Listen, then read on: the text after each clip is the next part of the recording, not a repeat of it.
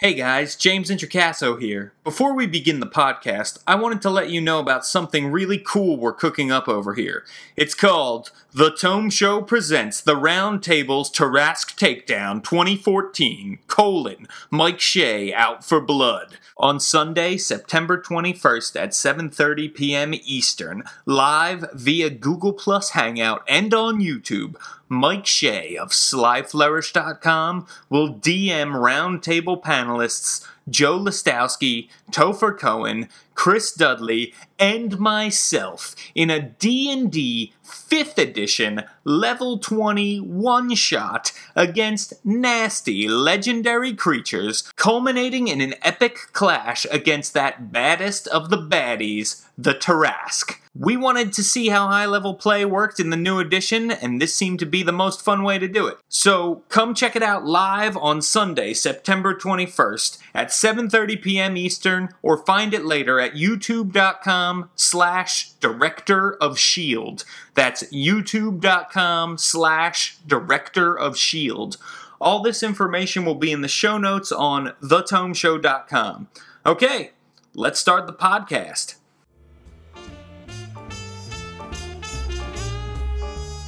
Hello, and welcome to Gamer to Gamer.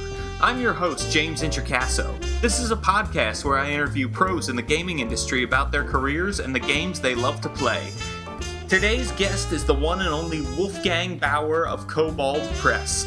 He's worked on all sorts of great D&D and Pathfinder projects, amongst other games that you've heard of.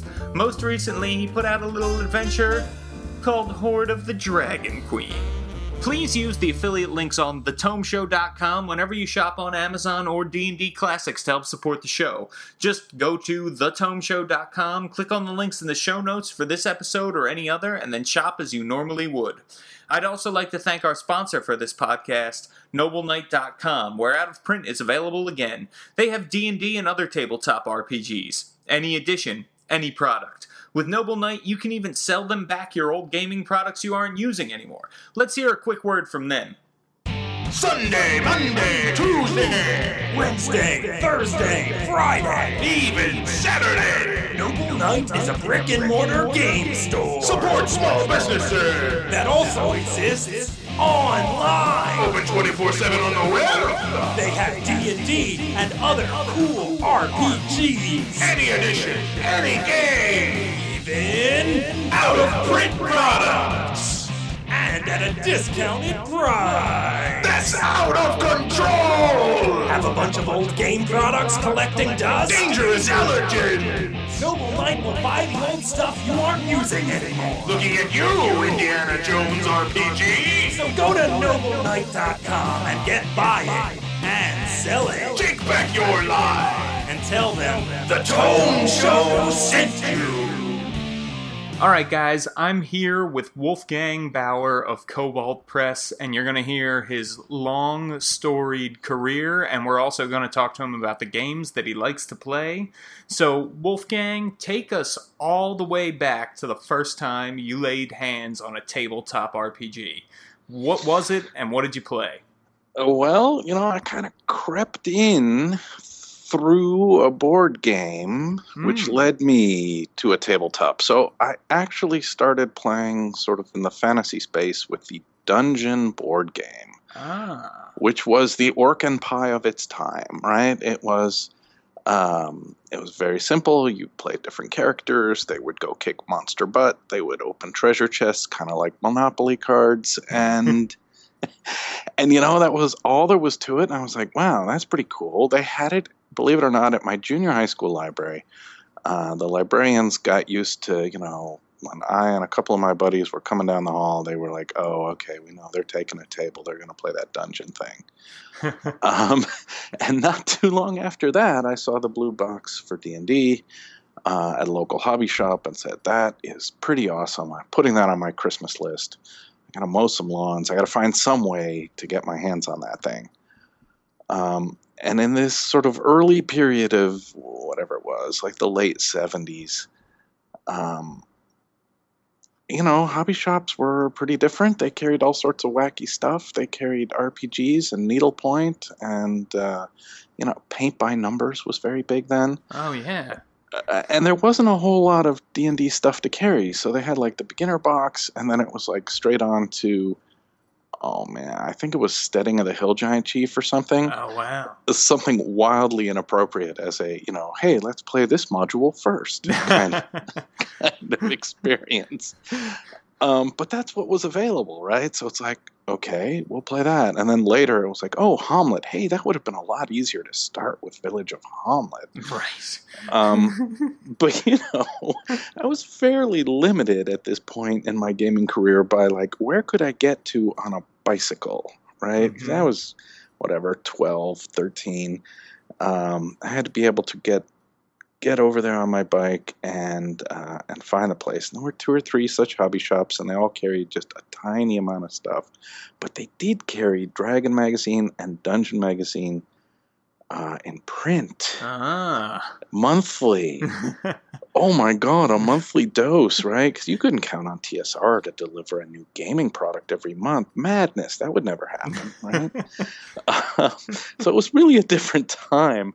But the magazines were sort of a lifeline of like, get a hit of good gaming stuff. And I look around now and it's like, man, there's PDF publishers and websites and just, a cornucopia of gaming stuff. I'm kind of amazed that I stuck with it over summers of like, yeah, we found a thing. And oh, look, Dungeon Magazine 45 is out. Woo! Or no, Dragon 45. But that was what we had, and we played the heck out of it, and we made up our own stuff. And it was me and a couple of kids down at the local library, and it was all weird enough at that point that a reporter quizzed me about it for the local newspaper. Really? Yeah, if you remember newspapers. Yeah, I had a horrible quote in there, man. I go back and I look at that. And, of course, my mother has saved all this stuff in her scrapbook. But I said something like, yeah, we like playing, and I do most of the work because I'm the dungeon master, and I make up all this stuff. I have to prep things. Right? It came across really resentful. It's like, but no, that's not what I meant. I meant, well, yeah, I do a little more work, but we all have fun, right? Right. But, of course, the newspaper went with, yeah, this guy thinks he's like the top dog of this little gaming club of whatever. But it was trying to explain what the hell is this weird thing that kids everywhere are playing. It was the height of the D&D boom with, like, cartoons and lunch meats and D&D pajamas. You think I'm kidding about the lunch meats, but I confirmed it recently. I asked Frank Menzer about it. He said, yeah, there were licensed food products. So there was licensed D&D lunch meat? Like I could get D&D bologna? Yeah, it was like orc-shaped bologna or something. Mr. Menzer was not terribly clear on the details, but he did say, yes, there was such a license, and it lasted probably a summer or a year, right? Who wants to eat orc lunch meat? But if it had been available in the local freezer, if I had seen it, I would have told my mom, yeah, of course, duh. Blue Dragon deli meats, give me that, or whatever it was. So, I rag on the late 70s, early 80s as there weren't a lot of products, and we played what we had. But at the same time, everybody knew about it. People were curious about it. And, man, there was a lot of there were coloring books, you name it, right? There weren't as many things to license, I guess, back then. So people were licensing anything they could that they thought kids would buy. Yep. I mean, there were some action figures, and there were stickers, D&D stickers that Tony DiTerlizzi dug up recently on Facebook. I'm like, holy cow, how did I miss the Bullet Rust Monster Roper sticker? Man, I would have put Roper stickers all over my, like, Trapper Keeper or something. And so that was, like, the start, and I played, and I drew up, heraldic devices for all the NPCs and nations, because, hey, the Greyhawk Gazetteer has these shields and heraldry, and so that's part of D&D. I guess I should do some of that. And that was fun. There was a lot of do-it-yourself, right? Right. And I've stumbled through some of my old notes occasionally because apparently all of that stuff gets stored in an attic somewhere in the Midwest. And it's like, oh, yeah, I remember these maps. It was long hours of, like, world building and being an introvert. And then it was like, once or twice a week. It's like we're gaming for 8 hours, and don't stay up, parents. We'll be down here in the den playing D&D, and it was a blast. The guys I played with then have all gone in different directions. We don't play. We don't keep up a lot, except occasionally on Facebook I'll see something from them. But that was good times. Yeah, and you're making me nostalgic for my first gaming group as well, and you would do that thing where you would just stay up all night on a Friday or a Saturday in a basement, a den, wherever, an attic, and just game, Those were the days, and now... Well, you could do a lot in a 12-hour gaming session. Oh, yeah. And I think some of that's just, youth and energy and enthusiasm. And some of that's like, okay, don't have a job, don't have kids, don't have a mortgage. And so, of course, it's always a golden era. I mean, somebody said of science fiction, right? The golden age of science fiction is 12.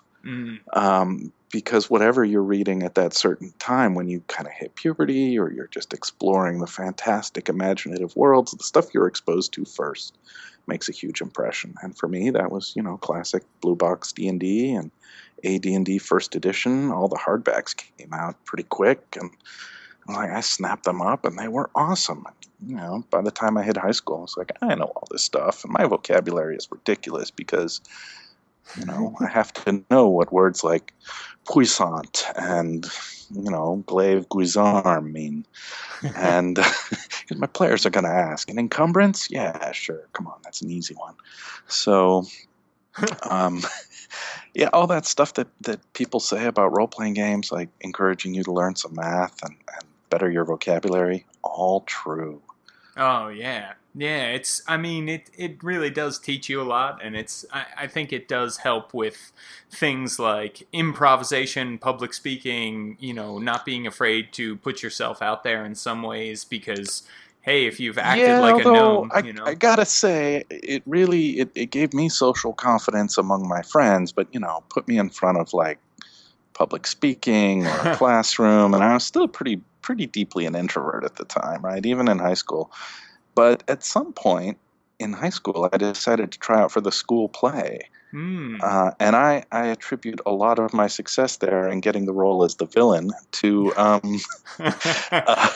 great role for a DM. Yeah, exactly. Experience as a game master and being willing to project your voice and ham it up. So, no, that was a big deal for me sort of socially in high school. But it was... I can draw the line directly back to D&D. Sure, my game group now is all guys that I did theater with in college, so it makes sense. I think you see a lot of gamers make that leap sometimes in high school or college to the theater world. So you got to make another leap from being a amateur gamer to being a professional gamer. At what point did you start to think, this is what I want to do, I think maybe for a living, and how did you find a career in that? How did you grab that, brass ring that so many people want to grab? I don't think it was initially anything as thought out as, hey, I want a career in gaming. It was more like, it was back to the magazines again, right? It was like, oh, look, they've launched this thing called Dungeon Adventures. Well, what is this? Ooh, tons of adventures for not much money. Yay. So I read it and subscribed and eventually realized, hey, they're asking for submissions for this magazine. I bet I could write up one of mine, right? Right. Sort of the classic moment of, this month's issue isn't very good. I bet I can do better. and it still being the dark ages, it was get out the sheet of paper, put it in the typewriter, type up a letter saying, I want to write this short adventure for you guys. What do you think? I followed all the guidelines and, put it in the mail and waited. And I can't remember who must have read it, probably Barbara Young or Roger Moore. But they wrote back in the same fashion on paper with a stamp. And, yeah, all of this stuff dates me horribly. But, I mean, that was sort of the thing of it. And they wrote back and said, hey, this sounds great. Send it to us. Ooh. And so I wrote up a short adventure with, I believe it was called Ship of Night, and there were Darrow, and it was the Underdark, and there was weird contraptions and strange mutant plants, and I had a good time writing it. And then I realized in the disclaimer form that I needed a parental signature because I was like 15 at the time. And I had to get parental permission to sign over the copyright to TSR, right, or to submit it as a minor. Mm-hmm. So you can see, at that age, I'm like, yeah, this will be cool, and I'll be published. I was really in it for the fun and the fame, and thinking, wouldn't it be cool to be published? Not, yeah, that's, this is the first step on the rung to a career in gaming. It wasn't thought through that way. But, I sent it off, and a couple months later, they said, yay, we like it, we'll print it. And I was like, that is amazing. Wow, they're going to pay me for this, right? And I signed the contracts and mailed those back, and I had the parents sign it, all that. And that was my first publication. I was very excited about it. It took months. I thought forever for it to appear in print, but it finally did. And then I, wrote a few more for Dungeon. But that was basically my high school gaming break into the business. Was maybe three or four adventures in Dungeon magazine, which is, a number. I seemed to be doing well for my age, but then I hit college and I was like, I'm kind of busy here. Mm-hmm. And I wrote a few other freelance pieces, but I didn't really pursue it as I got to get in with these guys. I got to be a freelancer. I was pretty up on my studies, getting a degree. And it was in the second edition era that my game master at the time, Steve Kurt, said, hey, I hear TSR's hiring. Haven't you done some stuff for them? You should send in a resume. Huh. And I was like, well, I don't know. I'm pursuing a graduate degree here, Steve, and we're all having fun gaming, but, what are the odds, right? I sent in a resume. They're not really, some college kid, they've got some high-powered New York editor writer. They'll get somebody with experience. What was your graduate degree in? It was in biochemistry, cell, and molecular biology. Whoa. That's different. Yeah, it is. Well, no, it's pretty standard for game designers. Bruce Cordell did some chemistry. A number of Jeff Grubb's degree is in civil engineering.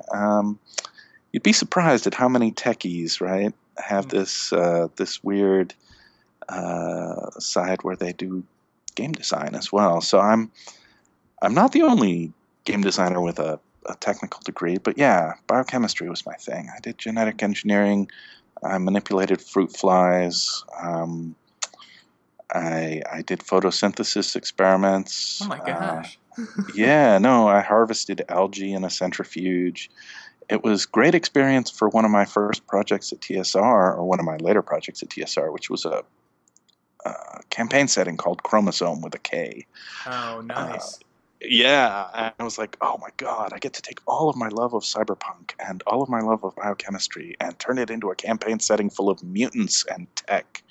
And I wrote the heck out of it, and I think it got a nod. What did it get? I think it got nominated for an Origins Award. It didn't win, but I was still pretty happy. Yeah. So what happens when you apply for the job then? Apparently they hire you because they say, man, this guy's already written 4 pretty awesome adventures for us. As long as he's not a complete total introvert, right? We'll bring him out for lunch, right? Mm-hmm. This is what they told me later. They said, we'll bring him by the offices and we'll interview him. And it's a junior editorial position. We're going to train him up anyway, but we need it to be somebody who's polite or at least sociable around the office a little bit. So basically they did an interview. They asked me a bunch of questions. I told them everything I knew about rules and writing and English and what little I knew about magazines at the time. And they mostly were trying to figure out, is this guy going to be any fun to hang around with?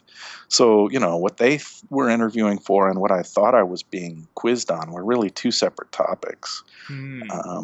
But apparently I was polite enough and had been well raised And they said, yeah, he'll be fine. And, they said, here, read the slush pile. They hired me for a salary which by biochemistry standards, let me say, the salary was very, very modest. Mm-hmm. But I was doing what I loved. I got to read the slush pile. I got to work on the magazines. And I was taught everything you'd want to know about editing by people like Kim Mohan, right? Who was the editor of Dragon Magazine and much of its golden age, and continued to be the editor for D&D for an incredibly long period. He was the editor on 3rd edition D&D too, right? The lead editor there. Wow. Yeah. So, yeah, it's like, okay, if I'm going to be taught by a powerhouse like Kim Mohan, and if Roger Moore is down the hall, and, Barbara Young is my immediate manager, and she's the person I was writing to all the time for Dungeon Magazine assignments, yeah, okay, this is a good place to be. Mm-hmm. And, once you're inside the building, you see how the magic is made, and you get to meet people whose names you've seen on module covers, and I was thrilled to get a few freelance things for Al-Qadim and Planescape, and to work with people like Zeb Cook and Jeff Grubb and Jim Ward. And, yeah, at that point I was like, okay, full on. The salary is nothing, but I'm learning a ton, and I'm having a great time, and I'm getting opportunities to write. Because, I was an editor in the periodicals department. Still not technically a game designer, but they needed freelancers all the time because there just weren't enough staff people to put stuff through the pipeline fast enough in the 2nd edition D&D days. It'd be the early 90s. And yeah, I just honed my skills and wrote better and better, and Al-Qadim was a wonderful playground, and so was Planescape, and working with just really sharp, inventive people made it easy to work ridiculous hours and put out the best things possible. Yeah, and it sounds like that was a really great time for you because you got to work on all of these things. You were rubbing shoulders and learning from some of the best in the biz at that point. Yeah, and absolutely. I have to say, you make it sound like getting a career in gaming is very easy. I confess I was very lucky, right? Having done a few things for the periodicals was nice, but as it happened, they had a crying need for additional staff at that time because they were launching Game Worlds, not every week, but pretty darn often. And at the same month I was hired, the same week I was hired, they hired 3 other people who all have, long, good histories in gaming. I mean, Rich Baker was hired exactly the same time I was. Wow. And, he did Birthright and a million other things. Yeah. And Thomas Reed, who went on to write novels, and had a ton of greats, and John Ratliff, who may not be known as much for his gaming credits as for his Lord of the Rings credits, because he wrote something called The History of the Hobbit, and is like the world's greatest authority on the Hobbit, and he just knows the Lord of the Rings backwards and forwards. So, that was the class of designers and editors I was hired with, and they needed help at that time. So, wow. That's incredible. So you're at TSR, you're there at a great time, Rich Baker's coming in, you've got all these other people, Roger Moore, who you're talking to and you're learning from. What happens when TSR makes the, becomes acquired by Wizards of the Coast? I missed the whole thing. I was out. Well, here's what happened, right? I had done really well at the periodicals, and over time, I had moved up from reading the slush pile and, lowest minion on the totem pole to, hey, I'm the editor of Dragon Magazine. And this is my show now. I get to run it. And I went to my manager at the time and I said, this is great. I love Dragon. This is wonderful. I really feel like things are going really well for me. However, for the past few years, I've not been doing so well financially, and I want to, provide for a family, and I have all these expenses, and what does it take to get a raise here is basically what I said. Right. And the response was, oh, that's not going to happen. Oh. Right? And what I didn't know, of course, was the company was in a bunch of trouble already. This was a year before the acquisition, but they were already not doing so well financially. So it was a pretty flat, you're not going to see a raise ever. And yeah, it kind of put me on notice of, well, creatively and like in a lot of ways I'm doing great here, but I'm still feeling like an impoverished college student, right? Even though I'm a senior editor now. So I was like, well, I wonder what I should do. And it was maybe at that point when I had my first like gaming career based thought, which was, I wonder if there are other companies where I could do better. Right? And I didn't think of the gaming world beyond TSR, really. I mean, I knew there was White Wolf. I knew this little upstart Wizards of the Coast thing seemed to be taking off like mad. And, FASA was in Chicago doing Shadowrun, and there were things, but I'd never considered that maybe I could go there and do something. Mm-hmm. So it happened. I got an offer at Wizards of the Coast. Jonathan Tweet wanted to hire me to help out with some things. And I took the offer, and I said goodbye to TSR a year before they were acquired and went to Wizards in Seattle. And oh my goodness, it could not be more night and day than like the TSR of that period and the Wizards of that period, because the companies were completely unalike. Culturally, yeah. Oh God, in just about every way. I mean, TSR was a long-established company at that point, right? They've been around for 20 years, and they knew how to ship books, and they had they had a system to like make things happen, and guidelines and processes, and here's how we go about pitching a new product line. And here's, an org chart, things like that, right? Mm-hmm. I mean, it makes it sound more bureaucratic than the place actually was. It was still a very creative and inventive place. But it was a place where the creativity, they knew how to channel it to say, okay, here's how we're going to make Birthright, right? It's going to be a box set. I'm going to do this, this, and this. By the time I got to Wizards, they had been like running for, on Magic the Gathering,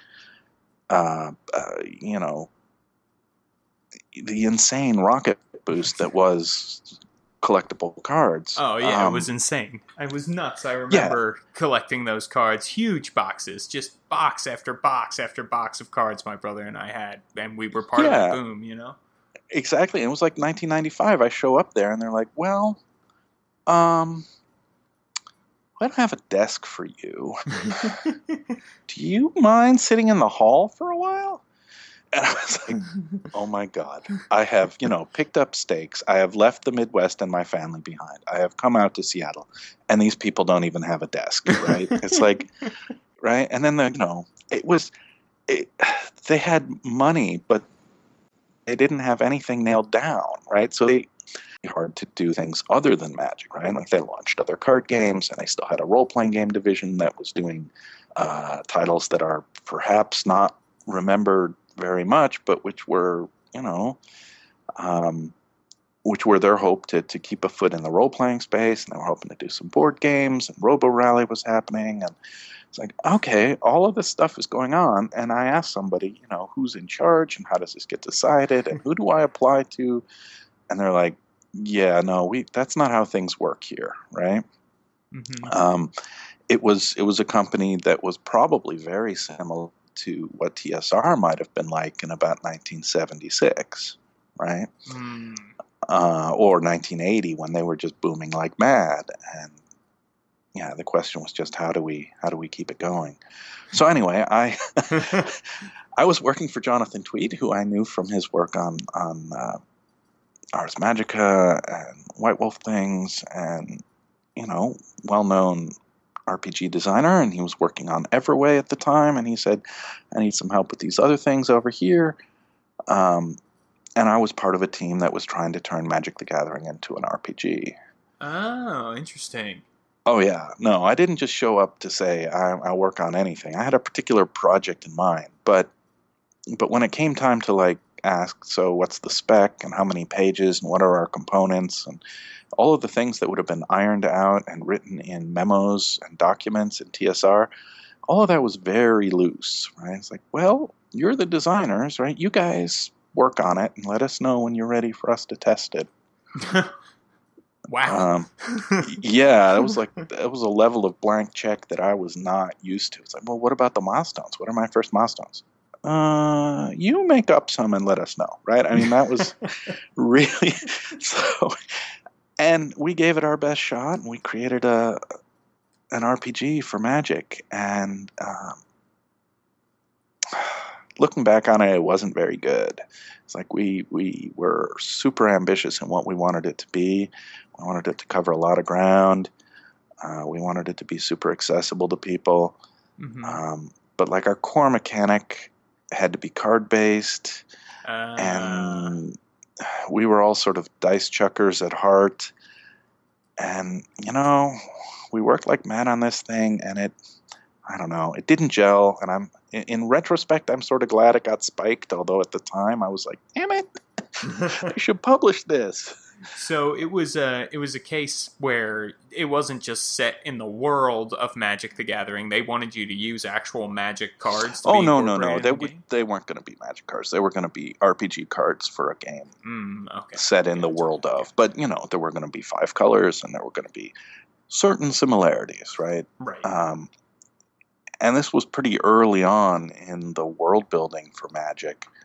I mean, this was around Fallen Empires. Oh wow. Yeah. So it wasn't like there was a fully realized world Bible. No, there was no such thing, right? Right. There weren't a lot of novels. Like Ice Age was starting to tell a story, but it wasn't quite at the point where it got to in later years, where you could say, oh, okay, I understand the world, and I understand planeswalkers, and who the characters are, and those sorts of things. So, it was. I mean, it was one of my big disappointments as a game designer, is that project didn't fly. Later on, I learned that they tried this 3 times with 3 different groups of designers, and they've never published a Magic RPG, right? No, not that so it it may have been a task that wasn't possible to deliver on in any way that the company wanted to publish. But at least in those early days, I was like, okay, we're going to give this a shot. And I did that for a few years. I worked on the card games. I worked on Netrunner and Battletech and some of the dual system stuff. And even did some like web-based alternate reality gaming. It was a place where you could just sort of pitch something to pretty much anyone. And at that early stage, if someone said, let's do a puzzle game online on this thing called the web, it'll be a perfect promotion for Netrunner. Somebody might say, yeah, that's a great idea. Take some art and one of these webmasters, and we'll go to town on that. That's pretty cool. Yeah. So those sorts of opportunities, it was just a matter of formulating them and presenting them to someone who would say, yeah, go do it. And I think I also broadened my horizons tremendously. I mean, working with Jonathan Tweed, it's hard to overstate how influential it is to talk to people who've, to have Richard Garfield down the hall and say, that's the level you're being held to, right? That's the standard. Mm-hmm. It's like, really? Okay. Overwhelming. Yeah. Time to up my game. And I continued to write, a number of things, but then when the TSR acquisition came, I was able to say, well, I've been here for a year, guys, and let me tell you, it's different. And the nice thing, I think one of the unrecognized things that the TSR acquisition brought is it brought people with some experience, like managing creatives and managing a game design process and managing a publishing workflow. I mean, as dull as it sounds, just getting cards printed, shipped, and everything else is like, there's ways to do it well and ways to do it poorly, and Wizards of the Coast quickly mastered it, right? Because they had to, and TSR brought even further expertise and refinement. And how do we do this? Yeah. So they got a lot of creative staff, they got a lot of editorial staff, and they got some people who can ship it. So, yeah, I was happy to see all my friends from TSR show up in Seattle and be able to say, this is a good company, they're doing good work, and we could probably help them out in this, that, and the other way.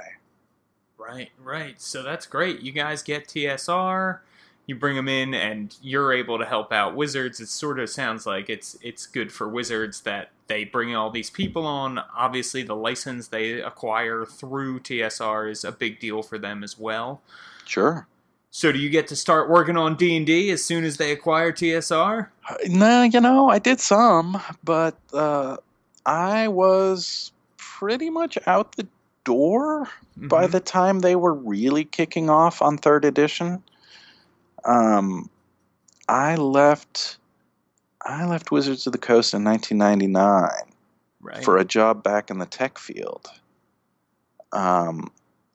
So, that, I don't know. I don't know if it was burnout or if it was like the Magic game had crashed and burned and I'm like frustrated. But I mean, the way I remember it is I was looking at my friends who were working various software and hardware companies around Seattle and said, that stuff is all booming in 1999. There's a tech boom.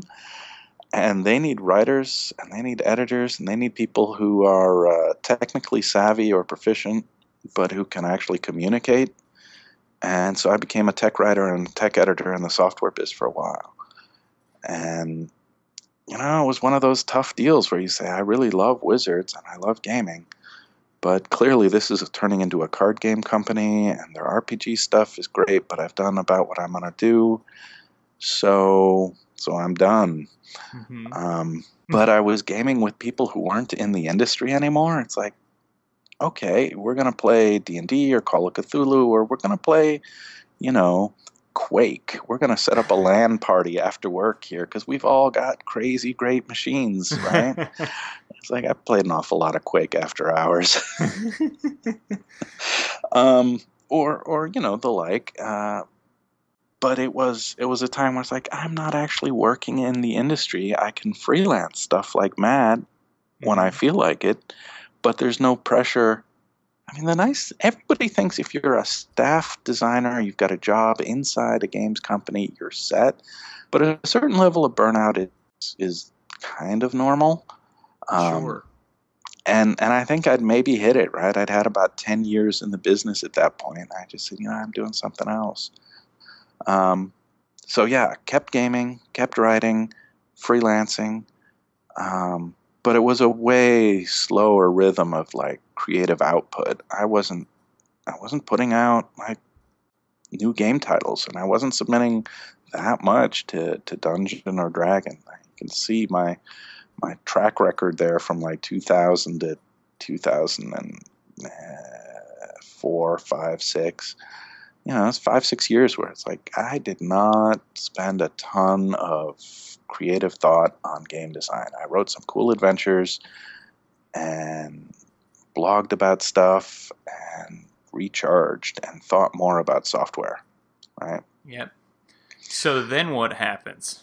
So then, in the way of things, well, sort of in the way of, sometimes you think you're done with a certain gaming and then you're not.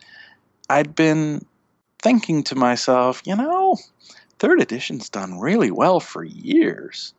And my old friend Monty from TSR seems to be self-publishing up a storm. Man, he's doing great stuff. And I wrote a piece for Monty. I wrote something called The Book of Roguish Luck for him, which was in the same series as like the Book of Lordly Might and the Book of he did a whole series, right, for every class, every core class. And I said, well, what if I self-publish something? And I put something up on my blog, and I said, I kind of want to publish this adventure. I want to write a D&D 3rd edition adventure, but I'd like it not just to be text. I'd like to have like art. A cover maybe. Maybe I could pay an editor or someone to draw some maps because I can't draw maps really well. So I'm putting up this tip jar, and if people like the idea, I will self-publish an adventure. And you guys can be my patrons. And I went to sleep, and the next morning it's like, woo, $80 in the tip jar. I bet that's enough for a cover, right? It was like I had no idea what anything cost. Because, I mean, up until that point in my design career, it's like I turn over a manuscript and somebody else magically turns it into a book or a module or anything, right? Right.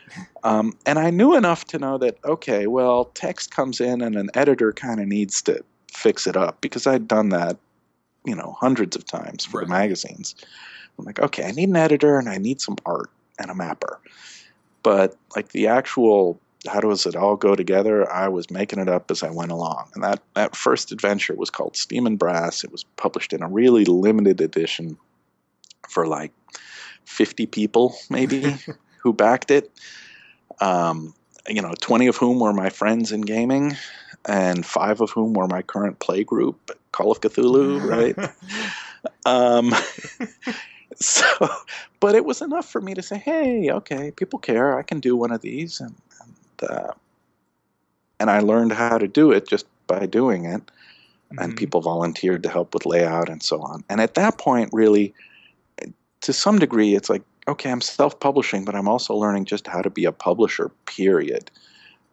Because I wrote several more adventures in that patron-backed, crowd-funded style from 2006 on. But I also started asking other people to write stuff, right? Because I didn't want to write everything. And I had other writers whose work I really liked. So I said, why don't you write the next one? And Nicholas Logue, who's done a ton of Pathfinder work, wrote one of the early projects, like the 3rd or 4th project was a sort of Jekyll and Hyde story he wrote. Wow. Yeah. Again, in a limited edition, my wife did the calligraphy for the title logo treatment.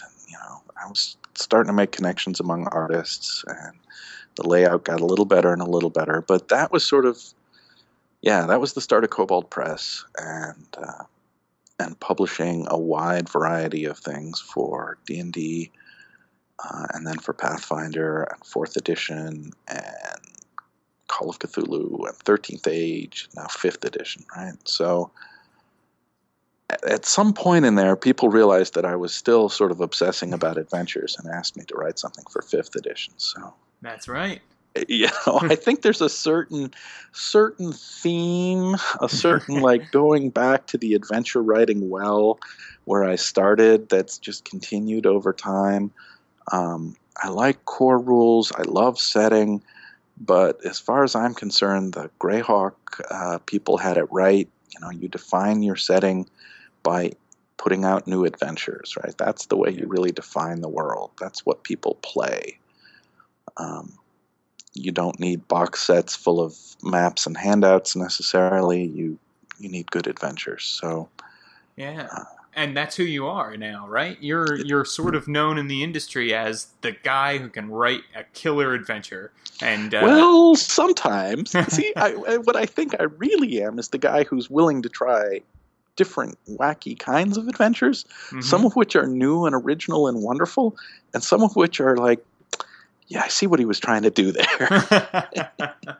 Well, I have to tell you, I do love Horde of the Dragon Queen. Your latest 5th edition adventure that just came out. It is. Well, thank you. I love it. It's deadly. It's a great, showcase, I think, of the new rules. But it's also got some really fun elements that, as a DM, it's freeform, but there's enough structure there that you feel like you have a safety net when you're improvising. It's amazing. I really love it. Well, that was very much where we were trying to go with it. Steve Winter is my co-writer on that, and we're both of the school that, not every encounter is balanced. People should be allowed to get themselves into deep, deep trouble and try to get back out. And you should trust the game master to try and make sure it's fun for everyone, and you should trust the players not to do anything. Maybe you don't trust the players not to do anything completely stupid, because sometimes they will. but trust them enough to, like, when they're put in the tough spot, they will figure out a way to get themselves back out of it. Yeah. And this adventure is great for that, and it's great to see people get shaken up by that. Like, oh, this is different, and it's wonderful and refreshing. The whole edition is about that, right? I mean, 5th edition is about shaking things up and making it dangerous. Yep. Yeah, in a great way. Let's talk about your game, Wolfgang. What do you play? And when you do play, are you a GM or a PC? Well, I would have said up until a few years ago that I'm almost always the GM, but I've played, since the TSR days, I've played with a regular Call of Cthulhu group that has mutated over, 15 years, 20 years to include lots of different people, but I'm almost always a player in Call of Cthulhu. I love that. Characters are very disposable, but we have a great time. I am about to go back on the other side and take up the Keeper's screen with a new bunch of investigators. I backed a Kickstarter called Horror on the Orient Express, which, as it happens, was the first adventure I ever played in Call of Cthulhu. Zeb Cook was the game master for that. So the bar was set there, and I've been playing Cthulhu ever since. I'm going to run Horror on the Orient Express as soon as it ships from that Kickstarter. I'm really looking forward to having a great old time with that. So that's the next one I'm prepping to run. In terms of playing, I've played a lot of 5th edition in the last year and a half.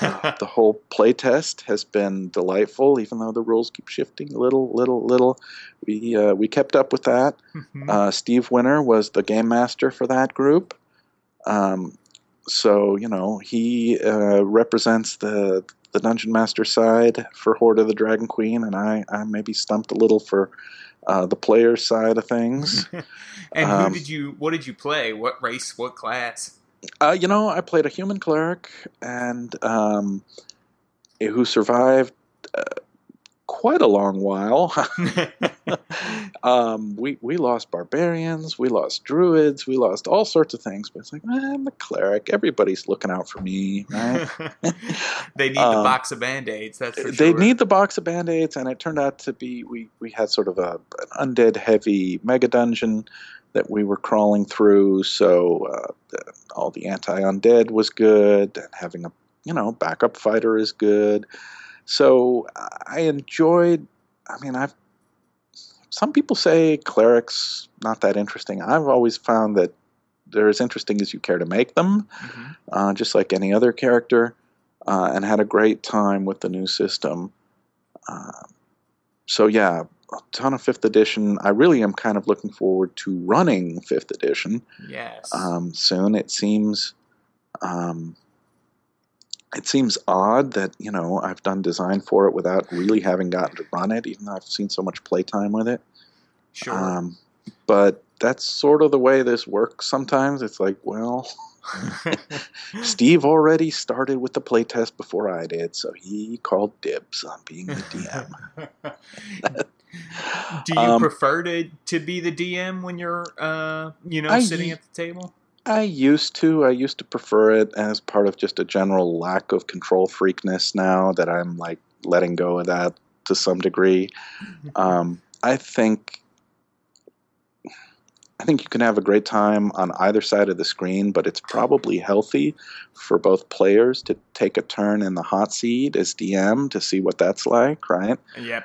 And for DMs to occasionally venture out from behind the screen and realize, the mysteries are a lot harder from over here, right? Oh, the clues aren't that obvious. I always thought it was so clear, right? And treasure's really important when I'm a player. It's easy to forget, like, the sort of foundational things of, like, well, what is the player experience like if you've spent 2 or 3 or 5 or 10 years as a game master, and then, you may lose touch with the other role. So I think it's healthy for both sides to see that, and I tend to hop back and forth from time to time now. Yeah, I agree. I would love to get some of my players on the other side of the DM screen and for me to take a turn as a PC, because I think it would be good for them to see and be good for me to get back in the player's chair, Yep. you get a different perspective. They certainly probably wind up with more respect for how much there is to juggle, right? And it's like, man, people keep asking me questions. I don't know. And man, that guy's a real rules lawyer. Why is he bothering me? Right? Exactly. I mean, I'm super fortunate to play with a group of people that are almost all in the role-playing games industry or spent years in it, right? Mm-hmm. So they're all incredibly excellent players. Not everybody is quite that lucky. Sometimes, there's only one game in town, but I don't know. I think everybody can do a little better, sure. Well, my group, even though they're not professional RPG guys, we have been playing for a long time, and they are all solid guys, but it certainly would help to have the perspective switch, I think, sometimes. So yeah, well, see if you can talk somebody into running a one-shot, like a Halloween game, or a I don't know. See if they'll take the bait. Exactly. I think I definitely will. When you run your 5th edition games, do you think you're going to run the Kobold Press Adventures, or do you think you're going to run something else? And do you think you'll use any house rules? Oh, yeah, that is an excellent question. I suspect I would probably run... Wow. So many choices. I might run one that I'm really fond of and that I've already got under 3rd and 4th edition. It's called Courts of the Shadow Fae. Oh, yeah. And it's just a blast. I hesitate to give too much away. There's a big reveal in the middle. But the thing about it is I think it would adapt well to 5th edition because it has some big combat sequences, and it also has some sections that are way more exploratory, investigative, that sort of thing. And getting a new group in there might be fun. But generally, I mean, I only have so much time to play, and there's a lot of possible adventures. It's also possible that I'm going to take, I know for a fact, I'm going to take an intro sort of adventure called The Raven's Call that I wrote for Pathfinder a while ago. I'm going to turn that into a freebie for 5th edition. Ooh. Yeah, and Kobold Press will put that out sometime this winter. It's a sandbox adventure where there's a village that needs help. I mean, you see smoke on the horizon, and the heroes need to figure out what's burning. And man, I just love that adventure, partly because different groups get such different reactions to it. I mean, when I say sandbox, it's really like, yeah, things are all messed up here. And there is no one path to fix it. So I ran it for my nieces and a couple of their friends a year ago. And, these were all kids from like 10 to 13 years of age, somewhere around the age I was when I first started playing. Right. And they were thrilled to be, an elf wizard and a fighter with a sword. Really? All right. I can hit people with this, right? I mean, it was all brand new to them. But the moment they realized, hey, people are in trouble, they all like click to, well, we got to do something. What do we do? Wow. And that was sort of the moment where I said, there is something to a sandbox. You don't need to like run a railroad through this scenario for it to work. No. You just need the bad guy to be really kind of horrifying and for people to be, and for there to be some kind of stakes. And so I think it will work really well as a 5th edition piece. And actually Steve is helping me get that put together. So we'll see how that goes. Cool. So if you guys want more from the Masters, you will see that coming out soon. And speaking of stuff that's coming up, what else is coming up for you guys? Well, we've been talking about 5th edition, but it's not like Kobold Press didn't make its bones on Pathfinder. That's right. We got a big piece coming. It's a Kickstarter called Southlands, and it's basically pulp adventure at its finest. It is my love of lost cities, abandoned tombs, Egyptian, white ape cults, you name it, put together as both a setting book and a bunch of options in tropical and subtropical kind of places, right? So, yeah, and frankly, I'm going back to my Al Qadim roots with this a lot too. There's like a big Arabic chunk of this. I think it's going to be awesome. We've been writing it for months now. There's a ton of like awesome new monsters and lost cities that are ripe for exploration. And I'm kind of curious whether people are going to love it as much as I love it, or whether people are going to say, Pathfinder just did that whole Mummy's Mask thing, or Al Qadim Arabic adventure. I don't know. Right? I'm never sure what the reaction is before a Kickstarter goes live, but I'm loving it. The art is awesome. The writing is great. I'm hoping other people love it too. Yeah, I know that they had talked about it at some of the Gen Con panels that Jeff Greiner recorded for the Tome Show. Yeah. And it just sounds awesome. I love the pulpiness of it, we're going to offer people gnolls as a player race. We're going to have, weird Egyptian-style dwarves. We're going to have gods walk the earth. We're going to have pyramids to loot. We're going to have the tomb of the elephant god. We're basically doubling down on, what makes some of that kind of adventure just classic fun. So yeah, I've got a couple of writers I'm super excited about. Mike Schell has said he's going to write a piece for us. He wrote the Mud Sorcerer's Tomb for Dungeon way back when, and he's awesome. Jim Groves is doing a piece in sort of an Arabian style. He's done so much for Pathfinder.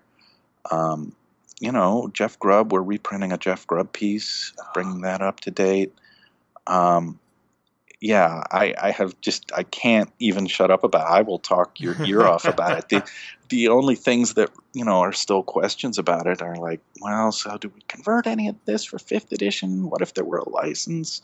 No, let's stick to Pathfinder. Oh, maybe we should do some freebies for 5th edition. And, and sometimes you just don't know till you launch whether people will care about that, or whether they'll say, we're going to steal all your maps and your scenarios and it's easy to convert to 5th. Right. Yeah, and that's true. And it's also, you may have already seen, but we don't know a lot about the Wizards license yet, right? We're not sure what it's going to look like. If it's going to be closer to the 3rd, hopefully, it sounds like, or if it's going to be more like the GSL, which was not so great. Not so great. Yeah, I did about 2 things with the GSL and then no more. They've announced that they're going to announce something later. That's pretty much what we know, right? Right. So, when they let us know, that would be great. But in the meantime, I'm sort of chugging ahead with this Southlands project. It should launch in mid-September, mid to late, and I think people who love like Solomon Kane or Conan on the Black Coast, or the Hidden Shrine of Tomoe-chan, those are the kind of touchstones I'm looking at for this. Oh, and that's good stuff. That's stuff you want to hear. It sounds like it's going to be that sort of Conan style adventure, Absolutely, right? Indiana Jones. It sounds great. At one point we asked, could we do a red line going across a map in our video? And we seriously thought about it. We had it like, should we do that? And we're like, yeah, that's cool, and we love indie, but does that actually tell anyone what our book is about? So we finally said, no, we're not going to put the red line across the map. But it is, that's the inspiration, right? It's like, you throw me the idol, I throw you the whip. There's going to be pits full of snakes, absolutely. That's amazing. I really can't wait for this to come out. So if people want to check that out, it sounds like there's going to be, is it going to be a Kickstarter that's going to launch? It will be a Kobold Press Kickstarter. You can actually follow the Kobold Press Kickstarter feed. There's a newsletter we do. We're on Facebook. We're on Twitter. Oh, we will tell everyone. We will try to tell everyone. You know how obnoxious people get when they have a Kickstarter? We're going to try not to be totally that obnoxious, but we're going to be about one notch less than the worst possible case. We want to tell everyone, right? And that'll be coming out in a few weeks. That's right. Well, and these guys know how to run a successful Kickstarter. Just look at the Deep Magic Kickstarter. Yes. That was our biggest to date, almost 2,000 backers, which made me so happy because it about tripled or quadrupled the biggest number of backers we'd ever had. I mean, we'd done 18 crowdfunded projects by that point. Oh. Yeah, well, that's what you can do in about 8 years. and it's something about Deep Magic, whether it was the art or the premise of a great big book of spells or just the fact that we'd been around and Kickstarter was taken off, but man, people jumped on it and it made it possible for us to work with, Ed Greenwood and Margaret Weiss and Jason Bullman and and Brom did some art for it. Oh my God, Kickstarter is so powerful and so wonderful. I can't say enough good things. And there was that book is great. That book was. It's clear that all of the money went into great production with that book, getting those great people to make spells for it. Just super fun spells, new cantrips, new, interesting spells. The cantrips are one of the things I'm proudest of. I know it sounds ridiculous, right? Everyone's like, why 9th level spells are where it's at. But I'm like, designing a good cantrip is hard. Right. You don't have a lot of margin on a cantrip. And most of the, obvious effects, it's like, well, they're usually already available as first level spells. So, I mean, the fact that we got about 15 new cantrips in there and people write emails saying, we had a lot of fun with that slap cantrip. I love that cantrip. Love that cantrip. I mean, it sounds like something out of the Three Stooges, but oh, come on. Our gaming groups have all occasionally devolved into, I cast slap on that guy. So yeah, it's good fun. A lot of really useful spells, a lot of really flavorful stuff. Richard Pett's Rakshasa magic is really great. Carlos Oval did a section on dragon magic that can't be beat. And it turned out spectacularly. And we even did a set of Hero Lab files that shipped about a month ago. So it's fully supported. That's amazing. All right, Wolfgang, I have taken up enough of your time, but I certainly hope that you will come back on because there's much more I want to ask you. I want to ask you how you juggle your day. I want to know more about your gaming groups and stuff, so please come back. Absolutely. I'll talk your ear off about Horror on the Orient Express, or I'll talk about what a schedule looks like for game designers, but that's, those are all long conversations. Invite me back anytime. I love your show. Yes, absolutely. Thank you very much. So where can people find you and check out your stuff? The most obvious place is koboldpress.com, which is just our blog and our web store. But we're also, Kobold Press is on Facebook. It's on Twitter. You can find me. I've got multiple accounts as Monkey King on Twitter. And there's a newsletter that I recommend to people because it's where we give everybody the heads up, and we really don't have time to spam you more than once a month. It's called the Kobold Courier. You can sign up for it at the very bottom of the page at koboldpress.com. That's great. And guys, if you want to get that newsletter, I highly recommend it because it's not just the stuff Kobold Press is doing. It's also interesting things that are happening in the industry. Oh, yeah. We love pointing out other people doing cool projects or the good reporting, like that piece on Gary Gygax losing control of TSR that went through the press a while ago, that historical bit. We've done Warhammer cosplay reports. We've done everything. Well, Wolfgang Bauer, thanks for being on Gamer to Gamer today. Oh, it's a pleasure. Thank you. Guys, if you have a question or comment about the show, you can reach out to me on Twitter at James Introcaso. That's at JamesIntrocaso. Or you can go to the Tome Show's website, thetomeshow.com, and leave us a comment there.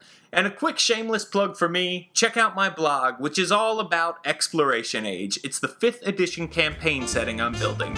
It's at worldbuilderblog.me. Okay, thanks for listening, and thanks to Wolfgang Bauer for being on the show. Also, many thanks to Jeff Greiner and everyone at The Tome Show. Don't forget to go to thetomeshow.com and use the affiliate links whenever you shop on Amazon or D&D Classics to help support the show. And remember, life is a game. Eventually, you gotta roll a 20.